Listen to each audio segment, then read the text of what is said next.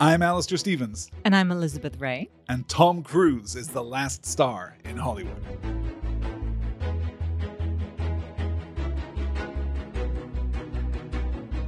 Hi, everybody, and welcome to The Last Star in Hollywood, a brand new podcast that we are about to figure out right in front of your very ears. It's a very exciting moment for me. Elizabeth, how are you feeling? I'm feeling pretty good about this. We've been talking about it for a long time. I'm ready to get going. We have, but that would imply that we are perhaps more prepared than we really are. Oh, yeah. No, we're not prepared. We've just been talking about it. We've called this podcast The Last Star in Hollywood. We are going to be discussing the filmography. We are going to be discussing the man, the myth, the legend that is Tom Cruise, the greatest icon of American cinema over the last, 40 years. We're going to move step by step through his entire filmography. But here in this first episode, well, we've been begging some questions. If the idea of this show is that Tom Cruise is the last star in Hollywood, then we are forced to ask, what is a movie star? Is Tom Cruise a movie star? Is Tom Cruise indeed the last movie star? What do you think? The last movie star is definitely the one that I'm here to contend with just a little bit. Obviously, Tom Cruise is a movie star. I think when I'm trying to determine like movie star celebrity, I think household name for one. And also like their name almost comes before the title of the movie. Like Sure. It's their movie and they're the selling point. Well, you're jumping ahead just a little bit because I have, as is my way, put together a little informal taxonomy. I put together a little categorization for the necessary qualities that I think a movie star must possess. And I think that this will get us a little closer to why Tom Cruise, not the most successful movie star, even working today. Sure. Not the most perhaps internationally famous name. Certainly not anchored in any of the biggest franchises in the world. Yeah, and without many accolades or awards. With none. Wow. No Academy Awards, which is outlandish, honestly, at this point in his career. And obviously, too, we should perhaps parenthetically mention this at the beginning. We are not in this podcast going to be wrestling too much with the personhood of Tom Cruise, with the real figure. We are interested much more in the myth, in the icon. We are interested in the movie star. He is obviously a very controversial figure. We are not going to ignore that, but we're also not interested in it. This is not going to be a gossipy podcast, I feel like. I hope not. Yeah. So I think that there are 4 ways that we can measure an actor's standing as a movie star. And those very informally are like profitability. How successful is that actor? How successful are their movies? Longevity. How long is their career? How long have they been doing this? And how consistently have they been doing it? Exclusivity, which I think is a really interesting one. How much of a movie actor are they? Or is movie acting only one of the things for which they are famous? And then the most nebulous, iconicity. How much is the actor always the actor? Does that feel like an interesting rubric for approaching? I love iconicity, which I feel like you just made up, but I'm here for it. It's a totally cromulent word. Yeah. So I'm sorry. I was distracted by it. So being an icon, tell me more about that last. To what degree does the actor reveal themselves in their performances, and to what degree does the actor occlude themselves in their performances? For example, the most successful male actor of all time, Daniel Day-Lewis, 3 Academy Award wins out of 6 nominations, not a movie star.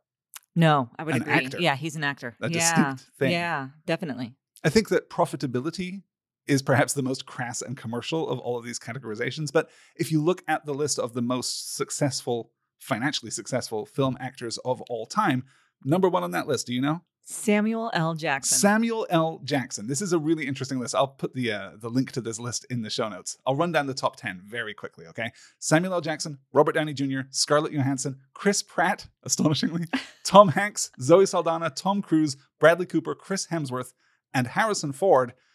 That's an interesting list. Yeah, it's almost all Marvel and a Star Wars. Exactly. And then Tom Hanks is there, which makes sense. Yeah, well, that's the extended filmography, right? Tom Hanks is, I think, the only candidate on that list who might also qualify as a movie star.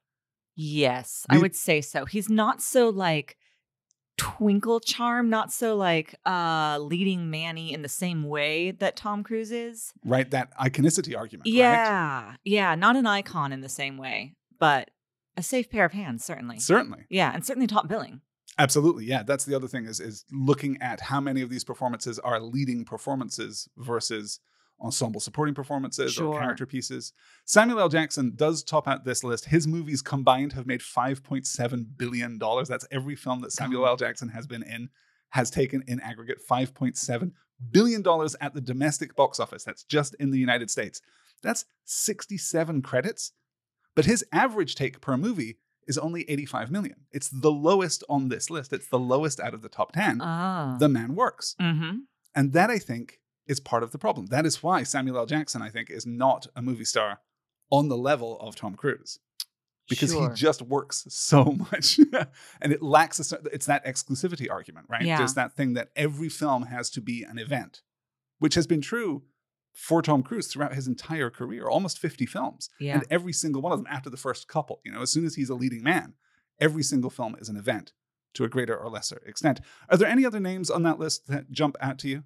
I don't know necessarily. Mostly I just recognize them all from Marvel, which doesn't surprise me because Marvel has just taken over in such a huge way. And then, of course, having Harrison Ford there for Star Wars and Indiana Jones makes a lot of sense. I'm interested in the diversity of the list. I was surprised to see Samuel L. Jackson at the top because I feel like there's a real dearth of leading men in Hollywood who are not white guys. Sure. But is this his supporting roles as well or leading men only? This is leading roles. This is everything that is above the line. So it's not necessarily first build, but it's everything where you are like a name on the poster. Okay. All right. That's very He's cool. obviously got even more where he is supporting, even more where he is ensemble, even more where he is voice. Yeah, ensemble is, I guess, what I'm thinking Yeah. of. I think of him in so many ensemble pieces. No, I think this of Pulp list- Fiction and I think of Marvel more Of than course, anything. Yeah. No, this list is just leading performances. So not That's necessarily awesome. the only actor or the first mid-build actor, but when you're in that top 5 that gets on the poster. Wow. Very Jackson cool. Okay. is certainly interesting there. Robert Downey Jr. in the second position, I think, is fascinating. It is just because there was like 20 years where he wasn't working, right? It is, but it's his ubiquity in Marvel. He has Yeah. all of the Iron Mans, all of the Captain Americas, all of the ensemble Avengers films, Yes. and all the Spider-Man films. He's in all of them. That's right. One way or yeah, another. sure. So that, I think, drives him up. Chris Pratt, of course, has the Marvel thing going for him. He has the Jurassic Park, Jurassic World Jurassic stuff World, going for him. yeah. He's a Mario. I don't know if you heard about this, but he's a Mario. I did.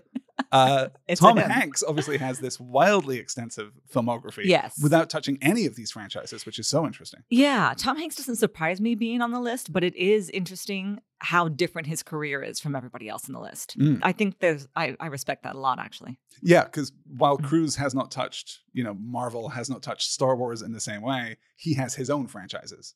Sure, Mission Impossible. Mission Impossible, Jack Yeah. Reacher was a Jack thwarted, Reacher. hesitant Yeah, franchise. sure. Mhm. Top Gun is something of a franchise, I guess. Okay, yeah, sure. It certainly could be in the years to come. We'll see. Certainly. So what to you, with all of that in mind, separates Tom Cruise? Do you think that these criteria clear him? Does he clear the bar of movie stardom according to profitability, longevity, exclusivity, and iconicity? Oh, definitely. Yeah, it definitely clears the bar. I'm interested too. Like I was thinking about Tom Hanks being on that list and about how recently I feel like most of his movies have been straight to streaming movies. And I don't think I can think of a Tom Cruise movie that was straight to streaming. No, certainly. He's Right? the He's last like- great defender of the cinema. This is what I'm yes. saying. Yeah. And that's part of the movie star thing too, I think, is that when I think of movie star, I think big screen. That's a really interesting one. Yeah, that kind of touches that notion of exclusivity. I think Yes. you're completely right. Yeah. Absolutely. Having a debut on a streaming platform doesn't necessarily disqualify you from being a movie star, but it certainly takes some of that shine off. Yeah. And which is maybe something that surprised me too about Samuel L. Jackson is that I also think about him doing the credit card commercials. Like I always Exactly, think of right? those. Yeah. And I cannot imagine a world where Tom Cruise is doing a credit card commercial. Like No. it's never going to happen. And the thing about Jackson is the man works. He works, which is yeah. an admirable quality. yeah. Absolutely. Sure. That's actually an important distinction that we should make, I guess. We are not asserting here that being a movie star is in any way better than being a working actor. Oh, no. It's in No, any just way that it's a different animal. more important. That's Yeah. it. It's its specificity that we find Absolutely. so interesting.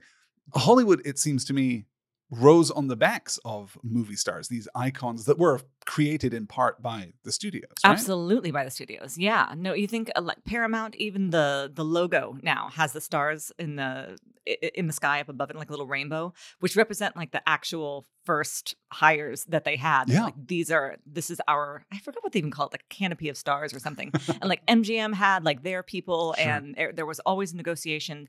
And when you were in contract with the studio, that was it. You couldn't make a movie for anybody else. You were like their property. And they marketed these characters. And I say characters because they changed their names all the time and Right. and gave them a look and gave them a personality. I think of these old pictures of Humphrey Bogart, Right. which are hilarious. There's one in particular where he's like sitting in some very British looking room with like a Great Dane and all of these hunting trophies behind him. And Humphrey Bogart, born in New York, like not playing polo, not think hunting big game in Not Africa. not a lot of polo No. in the Big Apple? Huh.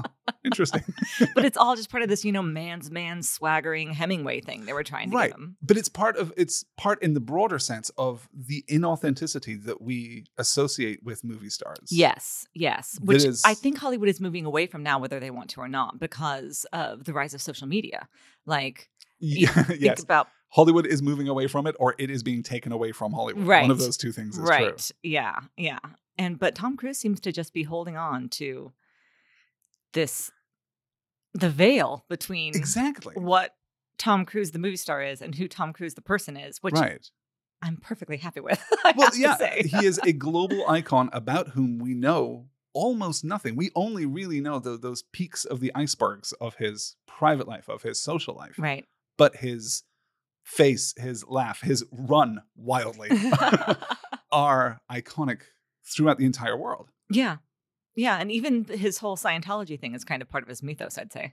It is in a shadowy kind of way. Yes. What lurks beneath the mask or So- whatever sort of way. If Tom Cruise is, if we are building an argument that he is perhaps the last movie star, at least the last movie star in Hollywood, at least the last movie star in Yeah. Hollywood of this old form, who were his peers? Who were the penultimate movie stars? Who to you was a movie star growing up in the 90s, in the 2000s, and the 2010s? I mean, I guess in the 90s, I'm thinking about when I first started watching red carpets. And I definitely remember Tom Cruise and Nicole Kidman. I remember Gwyneth Paltrow and early Brad Pitt. Those are the ones that come to mind. Those are my red carpet flashbulbs shooting. Julia Roberts, of course. Julia Roberts, I think, is a major contender. Yeah. Julia Roberts, Tom Hanks, as we mentioned, Denzel Washington. I Denzel think. Washington is a great one. Tom Hanks, though, again, is like not like he is a movie star, but he's not the same kind of paparazzi following. I think if you go He's back not to hot, the can I say 90s, that? I think that's fair. I think the first person to agree with you would be Tom Hanks himself. Right. But I do think that if you go back to the 90s and you're looking at him coming off of his run of incredibly successful romantic comedies, Yeah. Well, and like he him was in and a Meg slightly Ryan different side pla- by side at events. Yeah. Meryl Streep might be an interesting candidate. Meryl Streep is definitely an interesting candidate. Though almost also the, an actor, though. Like, yeah, and almost the Definitely. opposite story of Cruise, because he is so iconically representative of Hollywood, but also Yeah. seems to exist largely outside of those halls of accolade, right? Like not having an Academy Sure. Award seems preposterous for a person who is that important to the industry. yeah. Whereas, first of all, I love that everyone calls Meryl Streep Meryl. Like everyone in Hollywood just says Meryl. Like she's Madonna and doesn't need a last name, which is great. But she is such an icon, like at the Academy Awards, like standing up and clapping for the other women. And, like you always see her Yeah, as yeah. just like the matriarch of Hollywood, which I think is wonderful. Robert Redford, possibly, Ooh, I love Robert Redford. Yeah. Robert Redford, definite movie star. Definitely. but it would be hard to argue And- that and he definitely- is still a movie star. I would say that he's still a movie star. Between the Marvel movies that he's in and he's still doing lovely, quiet, romantic pieces, Mhm. I would, and he's so recognizable. It is interesting because he's getting to the point now, like we think, like we have kids, right? So we think of the boys who are like 8 and 10 now. And if you showed them a picture of Tom Cruise, they'd be like, Mission Impossible guy. If you showed them a picture of Robert Redford, I'm not sure that they would even Oh, recognize him from Pete's Dragon. Pete's Dragon, you're right. They would absolutely remember the Then Bryce movie Dallas star. Howard, Carl Urban, Pete's Dragon. Then movie star. Yeah. You know what? That might be part of my definition of movie star. If you can hand a picture to an 8-year-old and an 80-year-old and they both know who it is. But I think we're missing something there too, with that notion that every film has to be an event. That to be a movie star, there's a certain momentum that you need to generate, right? This is something that oh, I hear what you're saying. Vin Diesel has managed to accomplish through his career. Not a movie star in the same kind of league. Like a I would certain say. amount of hustle. A certain amount of hustle, a certain amount of just intentionality behind every single film. I think that the desire, as much as we applaud it and would like to replicate it ourselves in our acting careers, should we ever have such things, that we would love to go off and make, oh, here's just a quiet film over here and a little melodrama over here and a little musical comedy over here. That, I think, detracts from your impact as a movie star. Interesting. It's what gets you to Robert Downey Jr. making a play for movie stardom through Oppenheimer. Yes. Well, and he's also doing like interesting documentary stuff right now too. Sure, yeah. So that puts Robert Downey Jr. further away from movie star for me. Yeah, I don't disagree. I think that he is an interesting name on that list, particularly because of the longevity of his career, as Right. checkered as it has been. Mm-hmm.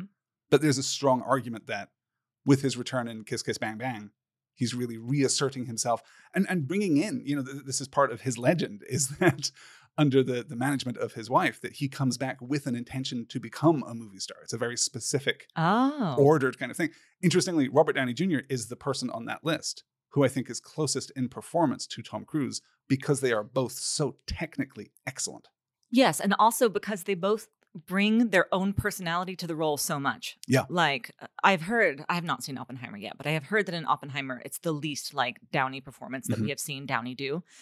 I'm sounding like Dr. Seuss for a second. That's Is it okay. too late for us to change the name of this podcast? But anyhow, anytime that he is billed in something, you have a certain expectation that you are going to get RDJ. Like you're just going to get this personality that comes in and, has somebody else's name attached. But really, you're getting Robert Downey Jr. And I think the same thing can be said of Tom Cruise. Like you get a Tom Cruise performance and you get Tom Cruise as. Yeah. But it's not anything like the same as when you see, Gary Oldman's name on something and you have no idea what this character is going to be like or look like or if they'll be identifiable. As is our way, we are now 20 minutes deep into a podcast that was supposed to last for 5 minutes. So maybe we should pivot away from the question of movie stardom and talk a little more about Cruise specifically. I'm interested in what you would like to learn or investigate or establish as we move through this podcast, as we look at each film in turn, to discuss and to break down how Tom Cruise represents his generation, how he represents America, how he represents sometimes the military, how he represents an interesting kind of machismo, a certain kind of charm. Yes. Not always the same kind of charm, but he is always, I'm going to overuse this word horribly, I guess. He is always iconic. He is always representative of something underlying the purpose of the film. What are you interested in seeing as we move forward? I mean, really, I'm just kind of curious about that magic that he has. Like, we hadn't really thought about Tom Cruise in however many years, like anybody else, until Maverick came out. And it was the first time you and I went to the theater in years and years, pandemic aside. Like, it's just been a long time. We had little kids, and the last thing I think we'd seen is Moana sing along, right? Like, it had been a while since we went to the movies. Stand-up classic. Sing along Moana? Don't mind if I do. But we go to see Maverick for your birthday. And we're like 6 or 7 minutes in when I turn to you and say, God, he really is a movie star. He really is. And there's just something about him that's absolutely magnetic and you can't look away. And as someone who's, as I said earlier, not interested in his personal life, but understand that there's like dubious background information, didn't go in wanting to be charmed particularly or thinking that I would be charmed particularly, but I certainly was. Yeah, as was I. It's not a film that I love. No. I'm not terribly interested in that mode of Cruise, but we'll investigate that more, I think, as we move forward. We have a long way to go before we get to Top Gun Maverick. That is for sure. So every week here on the show, we are going to watch the next Tom Cruise movie in order with an asterisk. We're not going to talk about Young Guns because that is an uncredited cameo, and we are not going to talk about Austin Powers because that is, again, an uncredited cameo that's also just very thin. Just he interacts with his on-screen movie persona intentionally in other films more fully and more effectively. So we'll have the opportunity to talk about everything that we would talk about in Austin Powers. Without having to watch Austin Powers. We are, though, going to watch Tropic Thunder. That is perhaps the film that I am most cautious about as we approach this project. What are the red flags for you? What are you not looking forward to watching again? Okay. Tropic Thunder is definitely up there. I have only heard terrible things about The Mummy, but honestly, it's a pretty great slate of movies. Like when I look at it, there are so many things that I'd forgotten about because like everybody knows like, Top Gun, great. And I watched Cocktail for the first time a couple of years ago because I'm a bartender now and really enjoyed that, even though it, falls off the rails like so many of those movies do from the late 80s and early 90s. We have The Outsiders, which is an Oklahoma classic. I'm an Oklahoma girl. I'm excited for that. Far and Away is another Oklahoma movie that we all watched growing up because for us, it was history class, you guys. This is the land run. So even though that movie is known to be absolutely terrible. I'm kind of looking forward to that again. Interview with a Vampire, I'm looking forward to. There's a lot of that mid-90s stuff. Yeah. I think when he was testing his bounds as an actor versus a movie star, where he is playing against type a little more. Yeah. There are going to be some really interesting films in that run too. I've also never seen Magnolia, which is Paul Thomas Anderson, who I'm just discovering and really enjoying. I watched The Phantom Thread, and recently we watched Licorice Pizza, and I enjoyed both of them, even though they're flippin' weird. So I'm looking forward to Raining Frogs and finally understanding what that means. So all of that is to come, but we really have to begin at the beginning. We have to begin with Franco Zeffirelli's 1981 film Endless Love and the debut performance, the 45-second debut performance of Thomas Cruise Mapother IV. Elizabeth, should the fine folks at home watch Endless Love? Ooh, that's a terrific question. I mean, ultimately, no, you certainly don't have to. And also, it's just so problematic. And not the film itself, which does have its own problems, definitely. And we'll talk about those when we go through the episode, of course. But in the production of it, the treatment of Brooke Shields is so gross that I just hate to point people to it and say, go watch this. If you've already seen it, or if you, honestly, there's not a whole lot besides watching the trailer and maybe that 45 seconds of Tom Cruise that you need to enjoy the podcast. Can, I think, find everything that you need from Endless Love on YouTube. You can, in fact, find the entirety of Endless Love on YouTube. But maybe be a little selective, maybe jump around a little bit. We can't and don't want to co-sign the production process absolutely that led to that film. I do find the film itself, separating art from artist, separating process from product, I do find the film to be fascinating. I do find the film to be occasionally extremely beautiful. Oh, definitely. So we'll talk about all of that tomorrow, in fact. Dear listener, if you are listening to the Zero episode, to this very Zero episode as it drops, we're going to be back in your earbuds tomorrow with the first real episode of The Last Star in Hollywood. You can find out more, of course, by visiting our website, which is, Elizabeth? LastStarPod.com. 10 points to Gryffindor. Excellent Thanks. work. You can also support us by visiting our Patreon page, patreon.com/LastStarPod, where you can pledge your support, get access to monthly bonus episodes. We're going to talk about a film which is tangentially connected to one of the 4 films that we are discussing in any given month. Right. And those films are going to be selected by our patrons. You can head on over, pledge your support, and vote on which weird tangential flick we can discuss as we move forward through this process. There is, in fact, a poll already available. If you head over there and pledge your support right now, you can choose which one of 4 films with the word last in the title. It's the best we could do. Because, we don't have any Tom Cruise films. We don't want to do a bonus episode on a film that is tangentially connected to a film we haven't yet discussed. Of course. So we'll do the first 4 Cruise films in November after we've done the mainline episodes. So this month, movies with last in the title. Do you want us to discuss The Last Starfighter? Do you want us to discuss Indiana Jones and The Last Crusade? Do you want us to discuss The Last Action Hero? Or, cruelly, do you want us to discuss Fern Gully, The Last Rainforest? You can head over to Patreon, pledge your support, help support this podcast, and make us do your bidding, because that's how this arrangement works, you guys. Thank you, in the meantime, so much for listening. We will be back tomorrow with Endless Love, and if you're skipping that one, we'll be back next week with the other 1981 movie in Cruise's filmography, Harold Becker's Taps. There's so much action and adventure ahead. I hope you stick with us through this whole journey. Thank you so much for listening to this first episode. Elizabeth, take us out. This has been a blast. Thanks for being here. We'll see you next time.